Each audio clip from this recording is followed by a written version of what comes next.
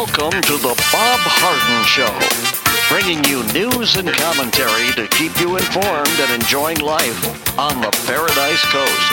And now, here's your host, Bob Harden.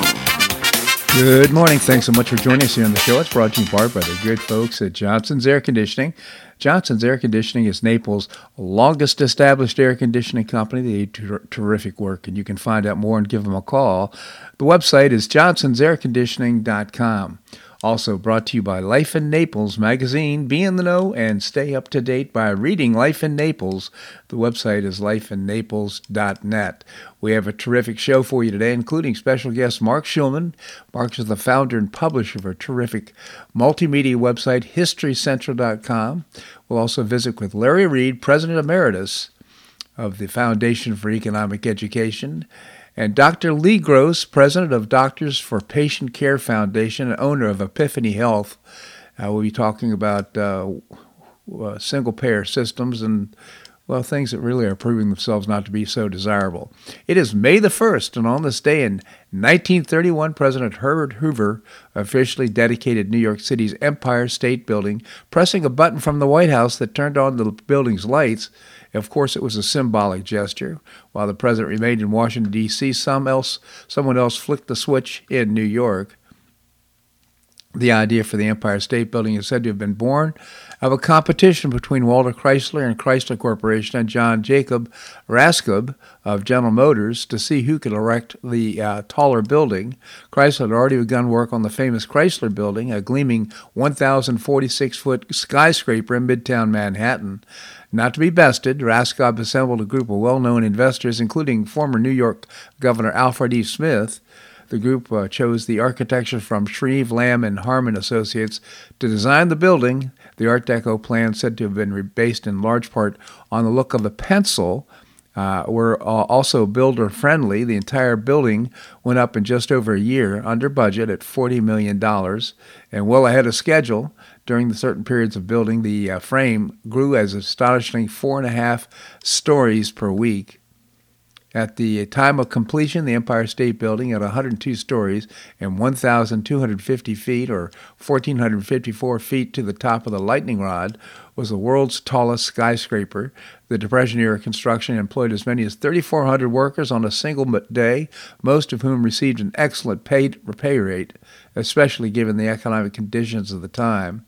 The new building imbued New York City's with a deep pride and sense of pride, despite being in the depths of a Great Depression, with many city residents were unemployed and prospects looked pretty bleak. The grip of the Depression on New York's economy was still evident a year later, however, when only 25% of the Empire State's offices had been rented. In 1972, the Empire State Building lost its title as the world's tallest building in New York's Trade Center, which itself was the tallest skyscraper for but a year. Today, the honor belongs to Dubai's Khalifa Tower, which soars 2,716 feet into the sky. What is that? That's more than a half a mile into the sky. What a building. Unbelievable feat. Empire State Building completed on this day. Well, the Florida House passed an election overhaul bill Friday, 76-34, and addresses changes to election laws, including voter registration, public records exemptions, and includes a clarification to the Resign to Run law. The bill now heads to the governor's desk. The bill includes a change that exempts office holders seeking the position of U.S. president or vice president from the state's Resign to Law rule. If Governor Ron DeSantis seeks the office of president, the passing of this bill means he would not need to resign as governor and if he wins the 2024 election and is inaugurated in 2025. And he would, of course, resign when he wins the election, if he did. It's also said that Florida is the only one of 5 states in the union that has a resign to run provision. The bill provides mandatory formal signature matching, training to supervisors of elections and county canvassing board members. It also requires supervisors of elections to coordinate with their local clerk of court to receive updates on people convicted of felonies. There are other election integrity provisions in the bill that look pretty great. Are going to be really helpful. if I'm a betting man, I think DeSantis is not going to end up winning the presidential nomination. Just my guess. Well, cigarette smoking hit a record low in the United States. Just 1 in 9 Americans smoked cigarettes last year, a record low according to the CDC. Compared to 1960s when 42% of U.S. adults smoked cigarettes, it's a dramatic drop that reflects greater awareness of the health risks of smoking and economic hurdles like cigarette taxes. But Americans have given up their nicotine addiction. They haven't entirely. Vaping rose to almost 6% last year, and 14% of teens reported using e-cigarettes in another CDC study. But good news, people are cutting back on the smoking. That's very good. Fox News Channel's primetime rating has been in a free fall since the cable TV network fired host Tucker Carlson. Monday show, Brian Kilmeade took Carlson's 8 p.m. slot last week as primetime viewership dropped by a reported 56% according to Nielsen Company. The immensely popular Carlson was fired in the aftermath of the Dominion voting system's defamation suit against the conservative cable TV channel, in which some of Carlson's internal emails and texts took center stage. 30-year-old Jones will host the rebranded Fox News Tonight show. I don't know if that's a permanent thing or not. I thought he could rotate host, but I think he's a pretty smart guy, and of course, I don't think he's going to garner the following that Carlson had. Regulators announced early Monday morning, that's this morning, that they seized First Republic Bank and sold its deposits to J.P. Morgan Chase Bank, making the San Francisco-based bank the second largest financial institution to collapse in U.S. history. The California Department of Financial Protection and Innovation said it appointed the Federal Deposit Insurance Corporation as receiver of the bank, and the federal agency accepted a bid from J.P. Morgan to assume all of First Republic's deposits, including its uninsured deposits. As of April 13, 2023, First Republic had $229.1 billion in assets and approximately $103.9 billion in deposits. First Republic is the third major U.S. bank to collapse in less than 2 months following the failure, of course, of Silicon Valley Bank and Signature Bank in early March. Before the collapse of First Republic, the title of second largest U.S. bank collapse went to SVP and then had roughly $212 billion in assets. So, First Republic now part of J.P. Morgan, the big get bigger. Well, Strategist has crunched the brand new IRS income migration data for 2020 and 2021. Florida gained a staggering $63 billion in income from migration in 2 years, a more than 5% boost in state personal income. Texas was second biggest state income gainer at $17 billion. The losers, of course, are who you might expect: California, New York, and Illinois. Manhattan also lost $31 billion in income. Chasing away high-income residents has also chased away state tax revenue.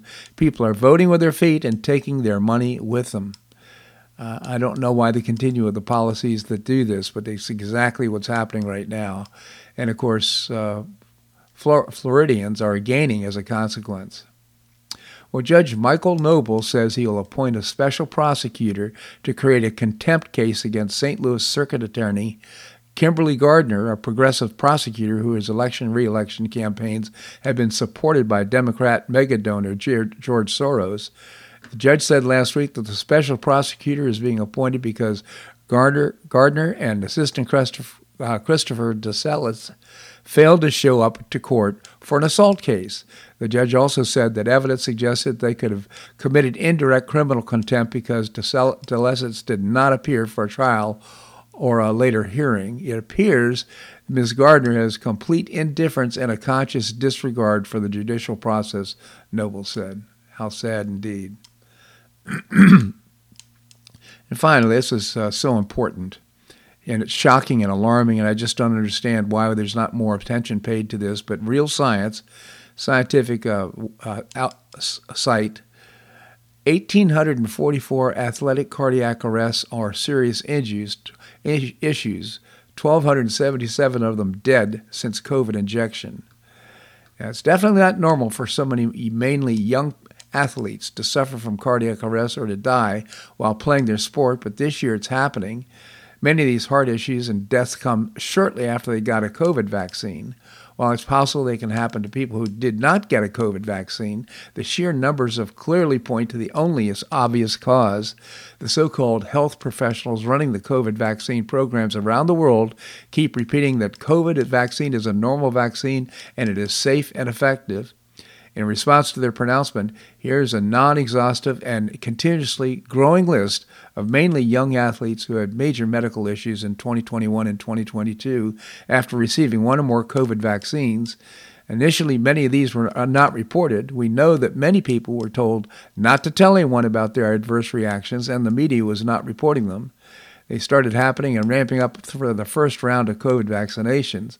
The mainstream media still are not reporting most, but sports news cannot ignore the fact that soccer players and other stars collapse in the middle of a game due to a sudden cardiac arrest. Many of those die, 69.4%, as of December 31st, 2022. We also note that many posts in Facebook, Instagram, Twitter forums, and other stories are being removed. So now we are receiving some messages saying there is no proof of the event or vaccination status. That's partly because this information is being hidden. What are they trying to hide, and why is this happening?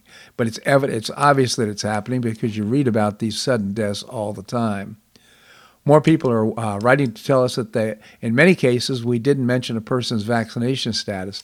There's a good reason for that. None of the clubs want to reveal this information. None of the sponsors want to reveal it. The players have been told not to reveal it. Most of their relatives will not mention it.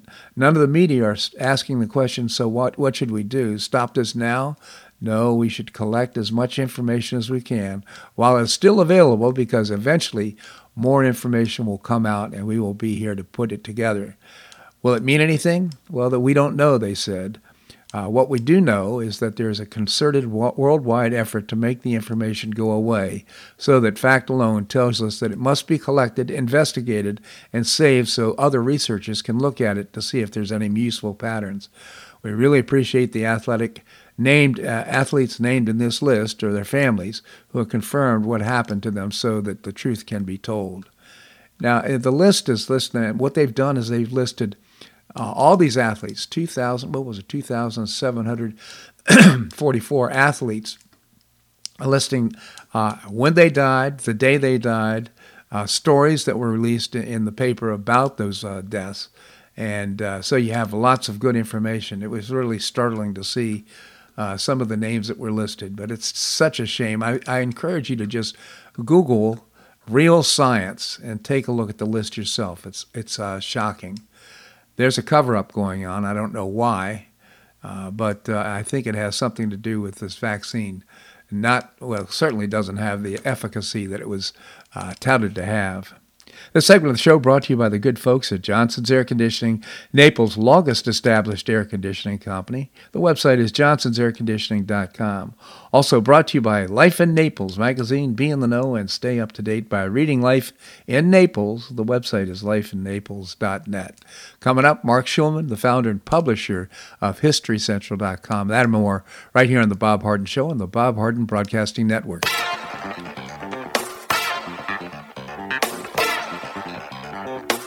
Stay tuned for more of The Bob Harden Show, here on the Bob Harden Broadcasting Network.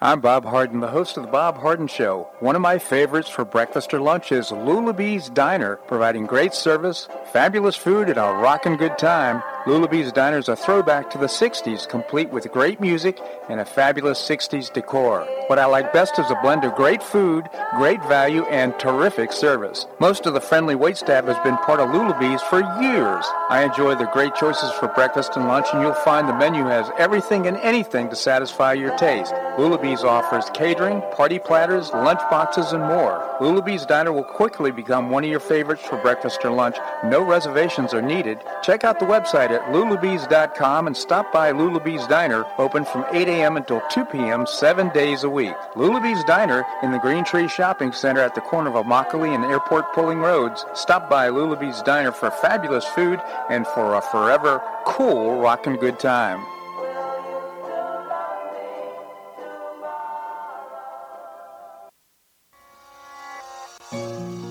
Collier County Sheriff Kevin Rambas says the number one reason the elderly become victims is isolation. The Collier Senior Center goes a long way in keeping seniors connected with the community and with each other. The Collier Senior Center, located at 4898 Coronado Parkway in Golden Gate, provides comprehensive information regarding services and resources that affect the quality of life of older adults and their caregivers in Collier County, empowering them to maintain independent and meaningful lives. Here's Esther Lully, Director of Collier Senior Center. Everyone, every senior is welcome. There's diversity there. It's vibrant. It's a caring atmosphere. So there's a reason we offer the services and programs that we do.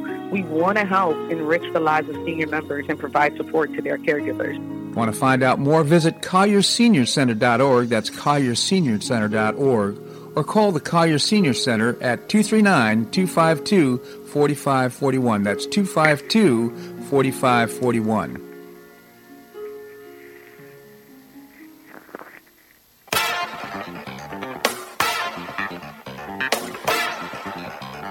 Welcome back to the Bob Harden Show. And now here's your host, Bob Harden. Thanks so much for joining us here on the show.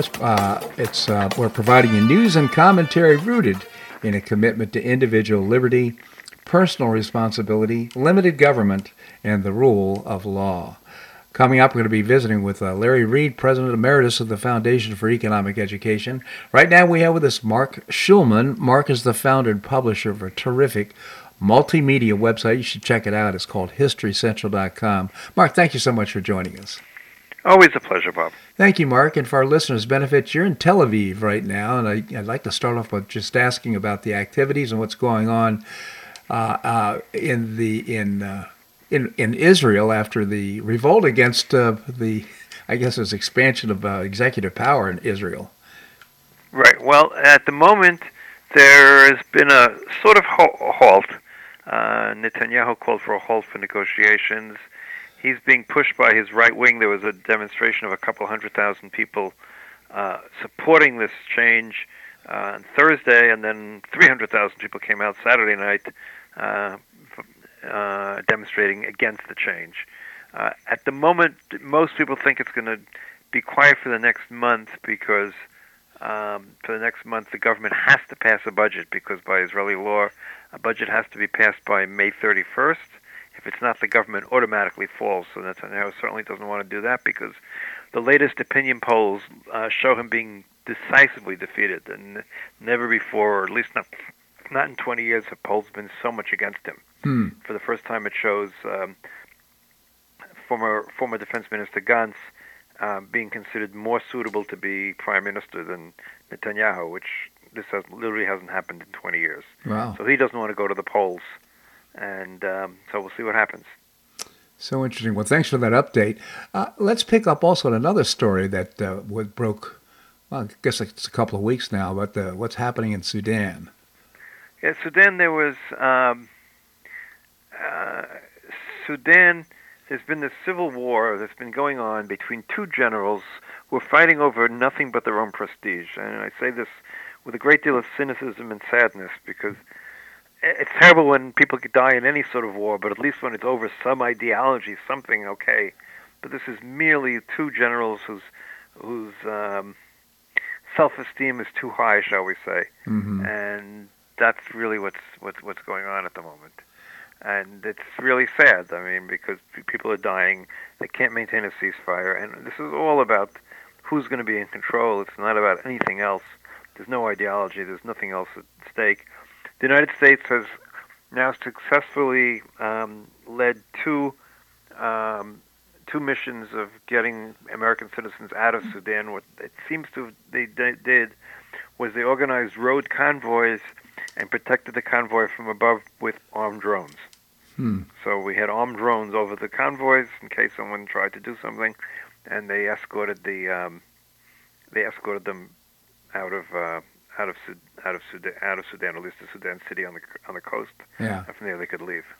Is there some sort of ethnic component to this? Because it seems to me that one neighbor killing another, it's unbelievable. Nope, there's no ethnic component. There is an ethnic fight in Sudan that was going on between South Sudan and North Sudan, but this has no ethnicity at all involved. So purely power. What a shame. So, how's this affecting the surrounding countries?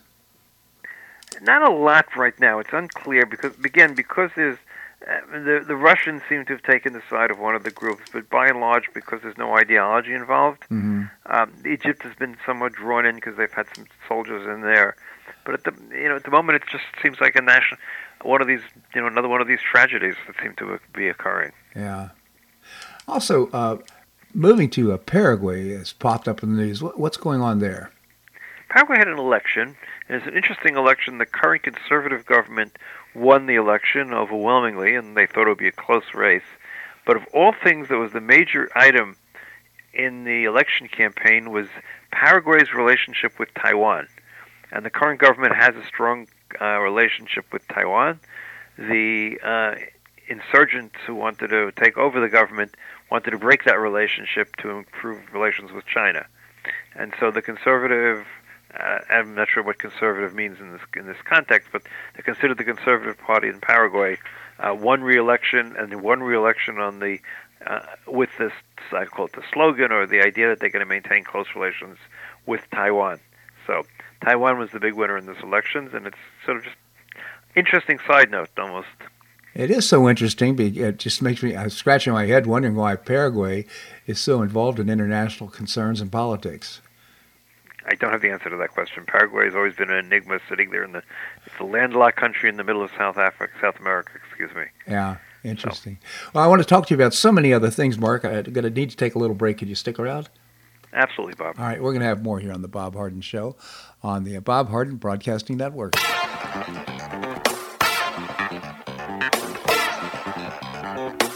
Stay tuned for more of the Bob Harden Show here on the Bob Harden Broadcasting Network.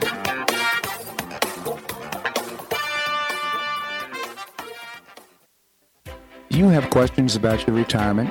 Ameriprise Private Wealth Advisor Jason Nardella with Nardella Financial Group, a private wealth advisory practice of Ameriprise Financial Services, LLC, can help. With the exclusive Confident Retirement Approach, you'll work together to develop a retirement roadmap to get you where you want to go. Call Nardella Financial Group today at 239-325-1041. That's 239-325-1041. Office is located at 9015 Stratosdale Court, Suite 103, Naples, Florida. The Confident Retirement Approach is not a guarantee of future financial results. Investment advisory products and services are made available through Ameriprise Financial Services, LLC, a registered investment advisor.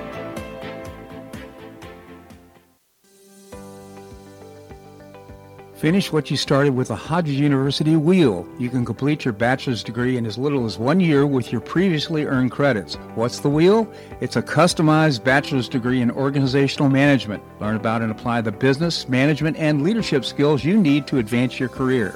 You can get unmatched educational experience with classes held once a week on campus in Fort Myers, in Port Charlotte, or Naples. You'll be immersed in classes taught by professors with real-world experience in the areas of business, management, and leadership. This degree can be applied to all areas of professional career. Learn more by calling 239-938-7700.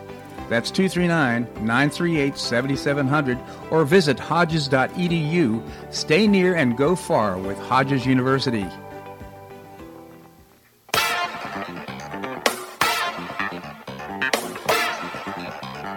Welcome back to the Bob Harden Show. And now here's your host, Bob Harden. Thanks so much for joining us here on the show. It's brought to you in part by Gulf Shore Playhouse, changing lives through exceptional theater experiences. And I hope you'll visit the website and get tickets. It's gulfshoreplayhouse.org.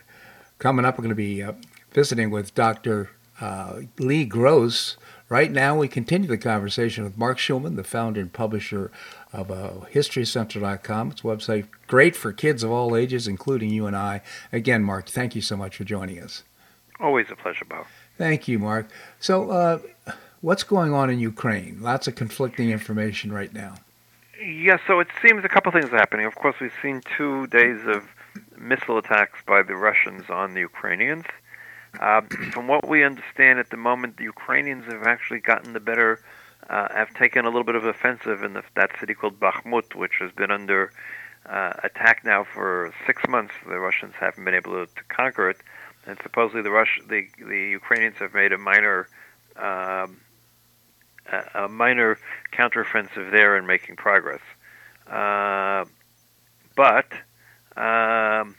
the major thing, of course, is everyone's waiting for the major Ukrainian counteroffensive. They've been getting that ready, integrating as much of the Western material and armor that they can get, and they're going to pick the time and place. Obviously, they want to get some sort of tactical surprise. It's very hard in this day and age, but they're looking both for tactical surprise and. We'll see. I mean, most people think it'll be successful, but you never know. Obviously, warfare is a great unknown. So, we learned anything from those papers that were revealed by the?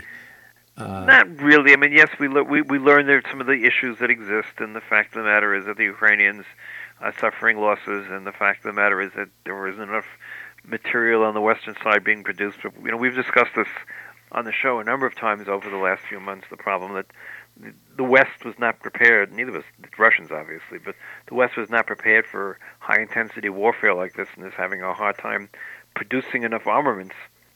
I'm not even talking about the tanks, etc. I'm talking about just purely the shells and everything else for this. And obviously the people working as hard as they can. The U.S. is now expanding its industrial base for producing these items, which is a good thing, I guess. And again, we have the issue of needing to provide arms to Taiwan at the same time and also maintaining U.S. readiness. One of the things that's happened, for instance, which is an interesting thing, the Army was expected to have some really difficult budget difficulties this year in terms of its plans for new equipment.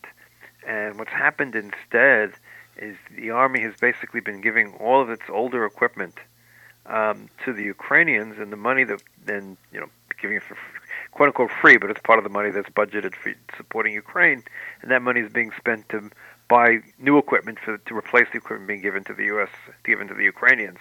So the end result is the U.S. Army is getting a lot of new equipment, more modern equipment, while giving all of its current stock to the Ukrainians. So interesting, Mark. It's an interesting side effect. Now I wish I'd made a note about this, but I had read that some of the equipment the Ukrainians have received now is so old that it doesn't work. And I've forgotten which country this is from, but are you aware of that? I've heard of 1 or 2 cases like that, but again, look, it's an overall problem. No one is producing new equipment at the rate the Ukrainians need, right? In other words, if the U.S. was to order brand new tanks for the sake of argument right now, it would take a couple of years to receive them. Yes. So obviously everybody is basically giving as much as they can out of their own stock of equipment, but while maintaining their own forces. I mean, you can't give away everything. Right. And so it's an interesting balance. And, of course, production of equipment is being increased rapidly. And as we discussed previously, one of the biggest problems is that the United States allowed 2 main companies to become the duopoly in terms of military hardware and technology. And that's always a problem because, their whole goal of these companies, of course, is always to maximize their profits, which doesn't necessarily mean keeping spare capacity.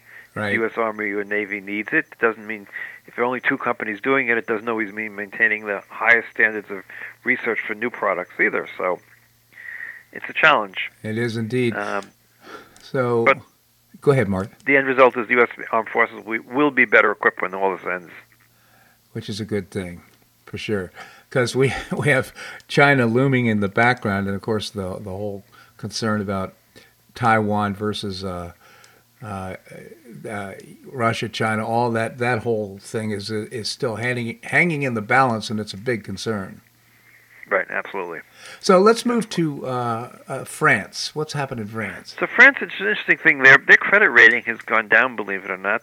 because of all the political uncertainty that's been created over this whole issue of increasing the retirement age. I mean, it's to Americans, it almost seems laughable, quite honestly. I mean, they want to increase the retirement age from 62 to 64. I mean, well, why would that be a problem, right? Mm-hmm.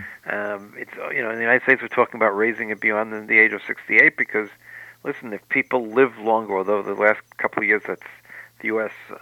Life expectancy has gone down, but that's a different story. Right. But generally speaking, the life expectancy has gone up, and therefore the question is when do you need to retire? When should you retire? And sometimes they're the same thing, sometimes they're not. People are also remaining fitter longer. Yeah. So, I mean, I'm the age of my grandfather, basically, when he died. He was relatively an old man, he seemed to me back then, but not only perceptions, I mean, I'm much, much more active and working and doing much more than my grandfather did at this age. Sure. But it's what a cultural difference between the United States and France, for example. I mean, the expectation that they're going to retire. I remember my dad telling me how the great things are in France. Right. No, listen. I mean, the great things in leisure are French, right? I mean, that's the 4 weeks off when the whole country closes for July. The afternoon, they know how to live now. Maybe they got it right. What can I tell you? Maybe they have it right. Maybe it's not. Maybe it's better not to be quite so rich, quote unquote, and live a better life. That's a whole other story, right? Well, maybe, but this is all driven by financial concern, isn't it? Or are there other issues? No, the major thing is financial concern. The age issue is mostly a financial, and also, a lack of workers. We have a worldwide problem that really exists because almost every advanced country in the world, with the exception actually of Israel, which is a whole other story, has have a birth rate that's below replacement. Right. And even the United States has dropped at this point because of lower immigration during the last couple of years. And if it wasn't for immigration in the United States would be in the same problem of Europe and Japan and now China. Right. So when you have less and less people working, you have two problems. Number one, they have to support the people who retired, and therefore they better retire a little bit older. But B, you need the hands that are working. I mean, you need those people until AI and robots take it over. Then it's a different world altogether. We need working hands, whether it's working in a restaurant, or whether it's working in the factory, or whether it's working in Wall Street. You mentioned AI. To me, it's just so ironic with the Screenwriters Guild wants to go on strike right now at a time where AI seems to be a perfect replacement for these folks. For them, yeah, there's no question. I was actually reading an article yesterday actually of someone just playing with ChatGPT and asked it to come up with 4 themes for new Star Trek episodes. Yeah.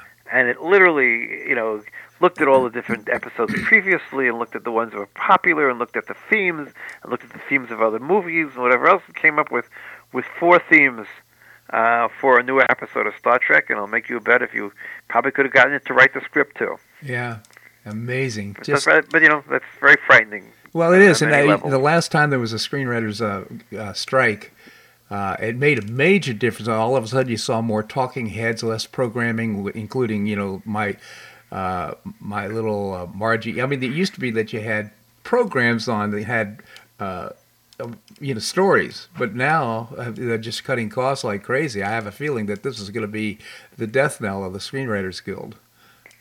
Probably, I don't know.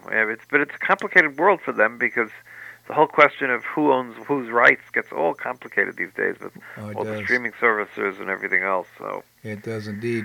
So everyone's trying to figure out how to make the problem is everybody's trying to figure out how to make a living in a very rapidly changing world.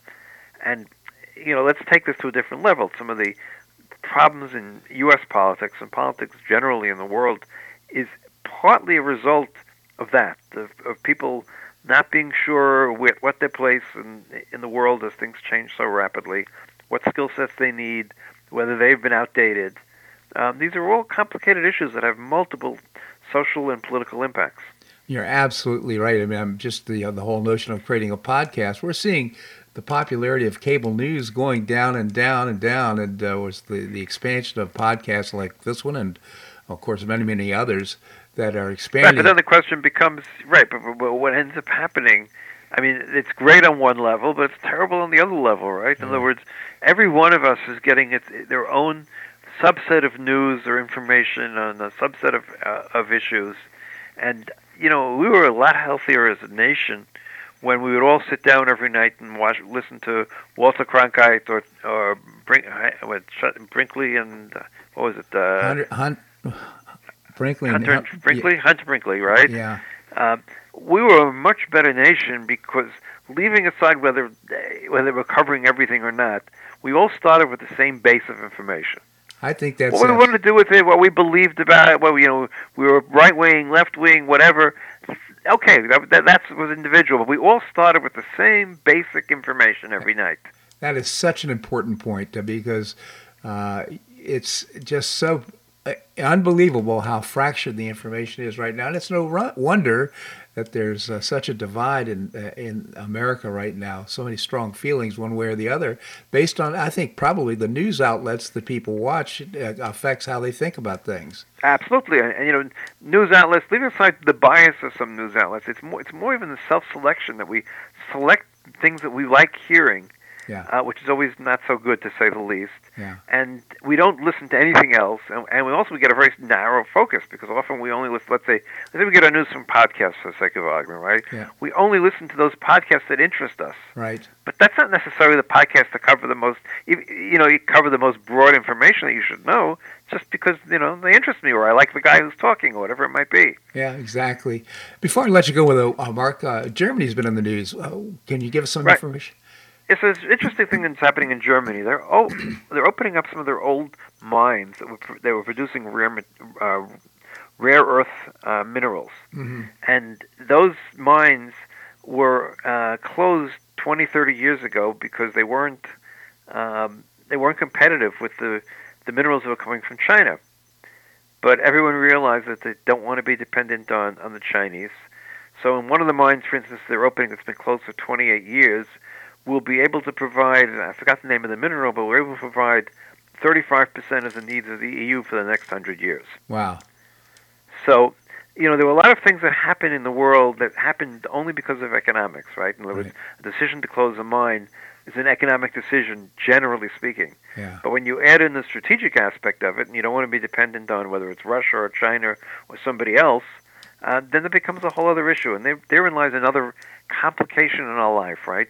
In other words, the philosophy of the government should have the least to do with the economy, right? Yep. But on the other hand, if we want to have a mine like that operating, obviously somebody's going to have to subsidize that mine, or reduce regulations and. But let's assume that the cost. Listen, I'm sorry. The German miner, I'm sure, makes 10 times the salary of the Chinese miner. Yeah, that's right too. Well, Mark, I really appreciate your commentary here on the show. It's been so interesting. I really appreciate you joining us. I just refer our listeners to HistoryCentral.com. I hope you check it out. Mark, thanks so much for joining us. My pleasure. Have a great week, Bob. You as well. Thank you. All right, coming up, we're going to visit with Larry Reed. He is the President Emeritus of the Foundation for Economic Education. That and more right here on The Bob Harden Show on the Bob Harden Broadcasting Network.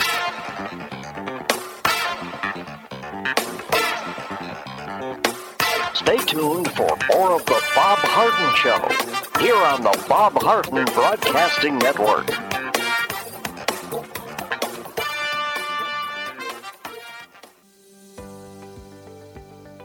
Finish what you started with a Hodges University Wheel. You can complete your bachelor's degree in as little as 1 year with your previously earned credits. What's the Wheel?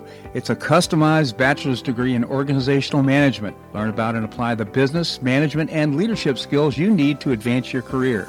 You can get unmatched educational experience with classes held once a week on campus in Fort Myers, in Port Charlotte, or Naples. You'll be immersed in classes taught by professors with real-world experience in the areas of business, management, and leadership. This degree can be applied to all areas of professional career. Learn more by calling 239-938-7700. That's 239-938-7700, or visit hodges.edu. Stay near and go far with Hodges University.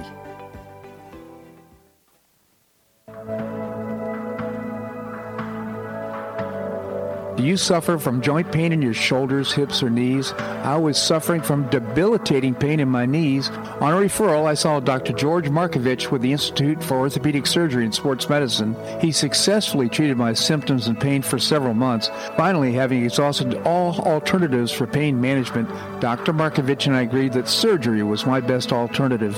Dr. Markovich replaced both of my knees in 2006, and I now have full range of motion in both knees, and I have no pain. I now play golf and exercise free of debilitating pain in my knees.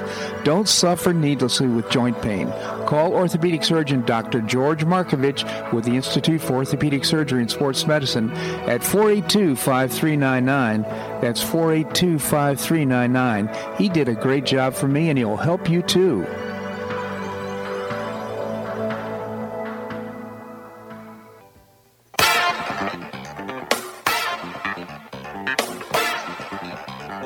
Welcome back to the Bob Harden Show. And now here's your host, Bob Harden.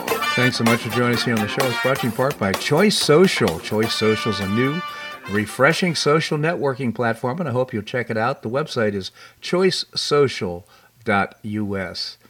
Coming up, we're going to be visiting with Dr. Lee Gross. Right now we have with us Larry Reed, President Emeritus of the Foundation for Economic Education. Larry, thank you so much for joining us. Thank you, Bob. Larry, can you tell us about the Foundation for Economic Education? Okay.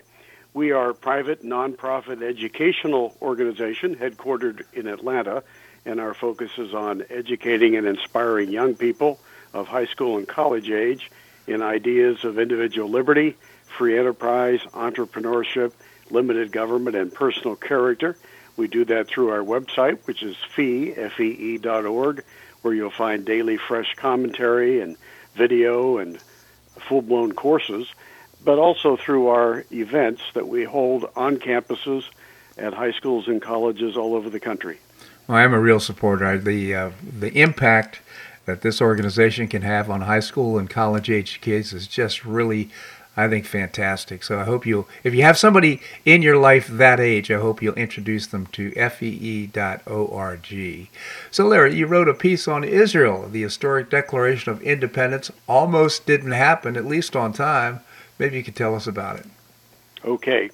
Yes, this event happened 75 years ago on May 14. So Israel is about to celebrate its 75th anniversary here in a couple of weeks. But the background to it was that in 1948, in the spring, the British mandate over Palestine that had really run the area since 1920 was scheduled to end on May 14 at midnight. And the British had sort of had enough of running the area with its periodic violence and intractable political controversies. They decided they were just going to leave. And so the big question was, what would take the place of the British mandate? And there was talk that a Jewish state might be created, an Arab state might be created, maybe both, or maybe one of the neighboring Arab countries would just sweep in and take everything. It was very much up in the air. But on the 14th of May, a few hours before the mandate was to end, David Ben-Gurion, who would later be Israel's first prime minister, and a group of his allies declared independence and the creation of a new state of Israel. But it almost got derailed because the declaration itself was being typed up at another location across town, and it was one man's job to get that finished copy over to the ceremonies in time by 4 o'clock when the event began, because David Ben-Gurion wanted to read from it and show the world that Israel had a Declaration of Independence. But the guy who was in charge of getting it, the document, from one place to the next, forgot to arrange his transportation. So it's rather funny. I mean, he was a founder of something called Socialist Youth in Palestine, so he believed in central planning, and yet he apparently couldn't plan his own trip across town. But after the declaration was typed up, he took it out into the street and tried to stop any car that would listen to him, and finally got one. And at first the rider said, "No, I'm not going to give you a ride." And but he talked him into it. And then he found out the driver had no driver's license, and the two of them were speeding across town to get to the ceremony on time when they got pulled over by a cop. And, you know, the cop could have held him up for quite a while because the guy had no license and he was speeding. But they pleaded with the cop to tell him that, hey, we got the Declaration of Independence here. We got to get it over on time to the ceremony. And the cop finally let him go, and they got there 1 minute to spare. It's such an amusing and interesting story. The devil's in the details, isn't it, when it comes to planning something like that. Also, if I'm not mistaken, the whole notion of getting it to the ceremony, I mean, it was top secret. It's like this is going to be a very upsetting and very controversial move on the part of Ben-Gurion. That's right. The ceremony itself, as well as the declaration, had been kept secret because there was a danger that terrorists might disrupt the whole thing, or that Arab countries, which it was felt that this would trigger war sooner or later anyway, right. But it was felt that if they knew that this event was going to happen, that they might stage an invasion to preempt it. But it all came off all right. You can imagine, though, if the future prime minister had to say at his ceremony, trust us, we've got a Declaration of Independence, I just don't know where it is. But they announced it, and of course, by the next morning, Israel was at war with the neighboring countries, and that proved to be a 10-month conflict, but it ended in a miraculous Israeli victory, which confirmed the creation of the new state. Amazing story indeed. As I understand it, though, because of the necessity to go to war to protect this newly found state of Israel, they had the Declaration of Independence but never created a constitution. I'm not sure if Israeli history has changed in that regard in recent times, whether they have a written or unwritten constitution. That's a good point. Yeah. Different countries have different forms of a constitution. Well, I think that may have something to do with the brouhaha that's developed in Israel and on the streets with regard to Netanyahu's attempt to try and diminish the power of the judicial branch. So, anyhow, we are so. I guess the point is that we are so fortunate to have a written constitution that is, thought through by the founding fathers and created creating a structure for our I'm going to call it republic.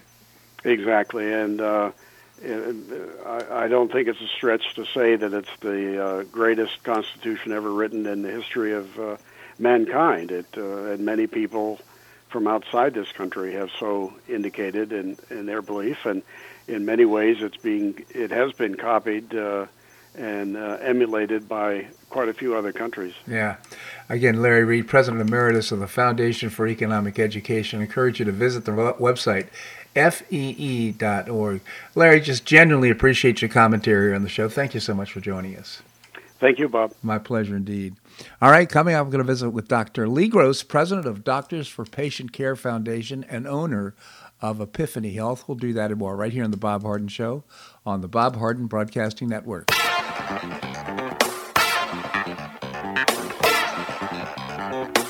Stay tuned for more of The Bob Harden Show here on the Bob Harden Broadcasting Network.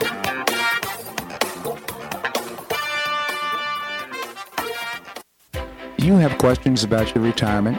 Ameriprise Private Wealth Advisor Jason Nardella with Nardella Financial Group, a private wealth advisory practice of Ameriprise Financial Services, LLC, can help. With the exclusive Confident Retirement Approach, you'll work together to develop a retirement roadmap to get you where you want to go. Call Nardella Financial Group today at 239-325-1041. That's 239-325-1041. Office is located at 9015 Stratosdale Court, Suite 103, Naples, Florida. The Confident Retirement Approach is not a guarantee of future financial results. Investment advisory products and services are made available through Ameriprise Financial Services, LLC, a registered investment advisor.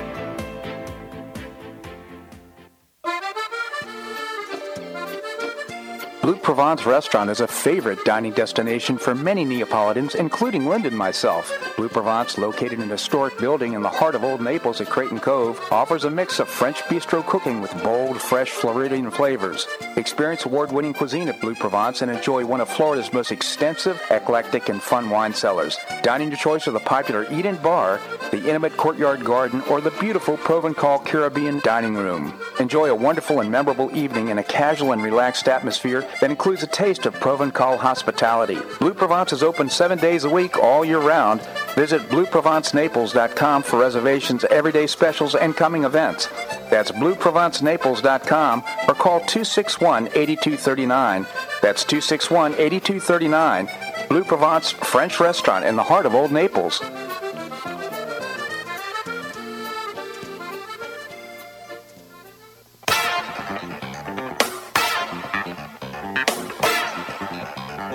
Welcome back to the Bob Harden Show.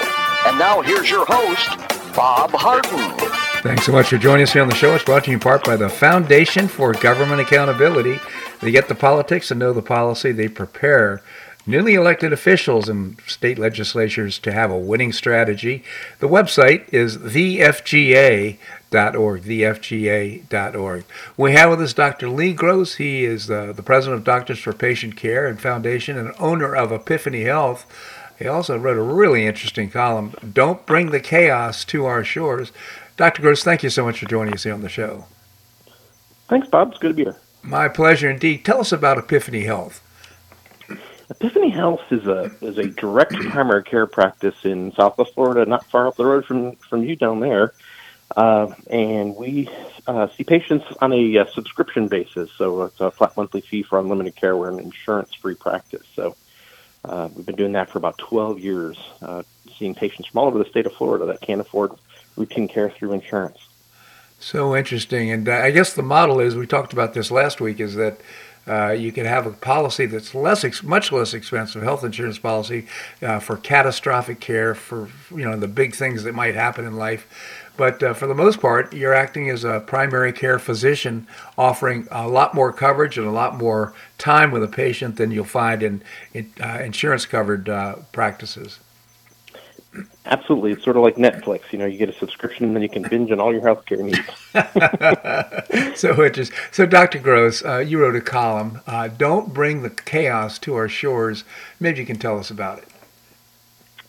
Yeah, absolutely. So, in the past several years, actually over the past decade, there's been a big push here in the United States for socialized healthcare, for socialized medicine, for public option that essentially will take over the private delivery of healthcare services in the country. And they're using examples of what's going on in Canada and what's going on in Europe for healthcare services as the panacea of what healthcare should be in the United States. And what they're not showing is the chaos that's going on in those systems, and physicians are striking, and ambulance drivers are striking, and the systems are collapsing. The wait times are astronomical. People are being told that they can't have needed services. And so while our system here certainly is not perfect, and it certainly has its flaws, it's still probably one of the best care delivery systems in the world. Yeah, absolutely. And yet, in so many ways, we've actually emulated these socialized or single-pay systems, which really, I think, creates some of the flaws that we have in our own system.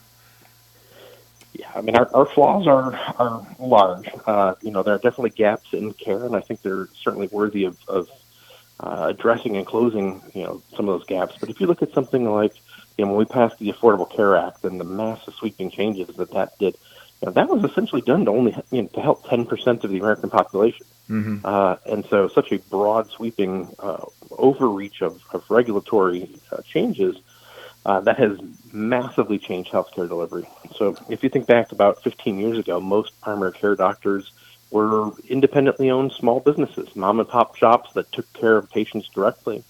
Fast forward today, and almost every primary care practice, and if not almost every doctor in the country, is now either owned by a hospital, owned by some large corporate entity, or they are owned by a private equity firm. And it's all about the revenue, it's all about the numbers. And that's largely driven by over-regulation of these small practices. And so what we try to do in our practice is try to restore the independent practice of medicine, because we're in an era right now where we can we can customize healthcare down to somebody's own DNA. So we should be striving for not mass production but mass customization of healthcare delivery services. So what's the road to get there? How very appealing to me. How do we get there? Yeah, well, probably a little bit more than you can cover in a short radio segment here, but I think what we're doing is we're starting with primary care. Mm-hmm. As we're saying, if you look at the direct interaction between a doctor and a patient, why are we insuring primary care?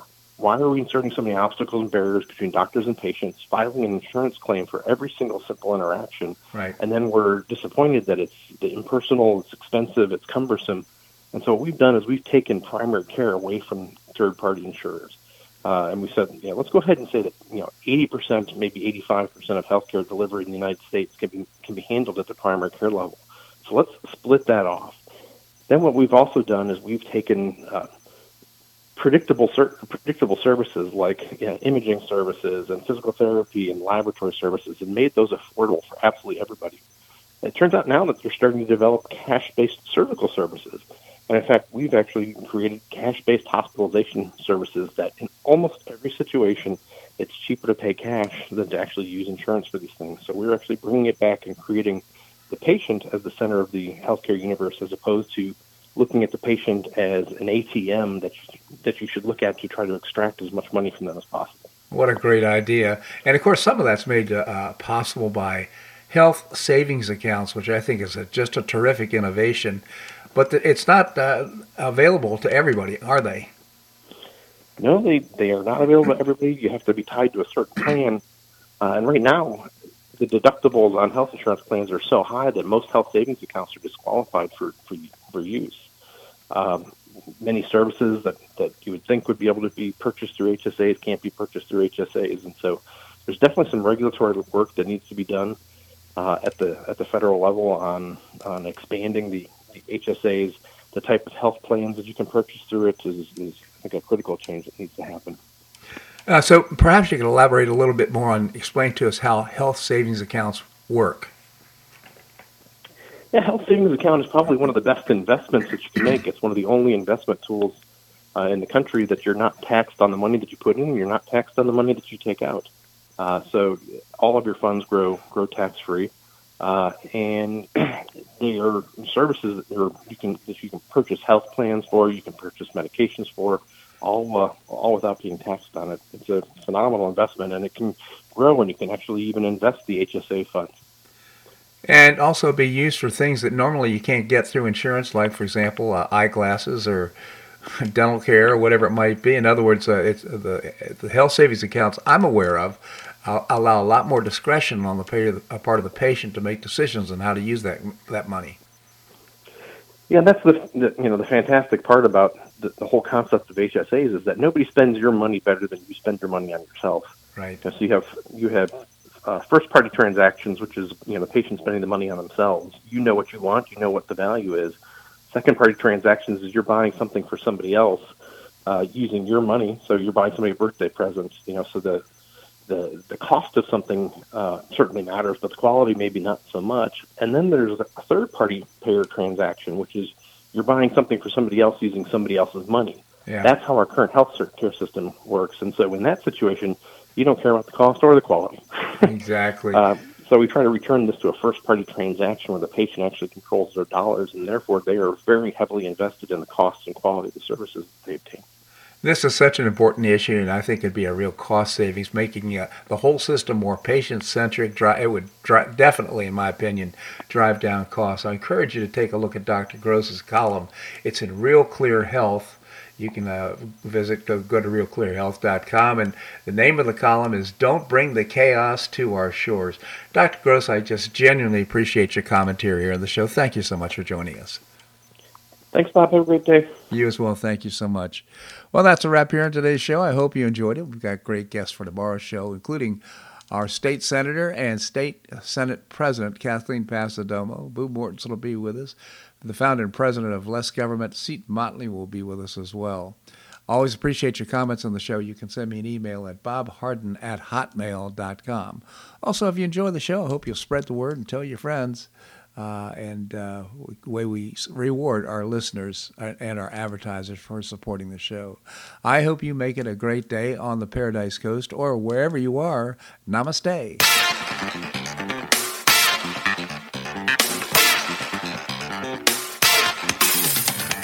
Thanks so much for listening to The Bob Harden Show on the Bob Harden Broadcasting Network.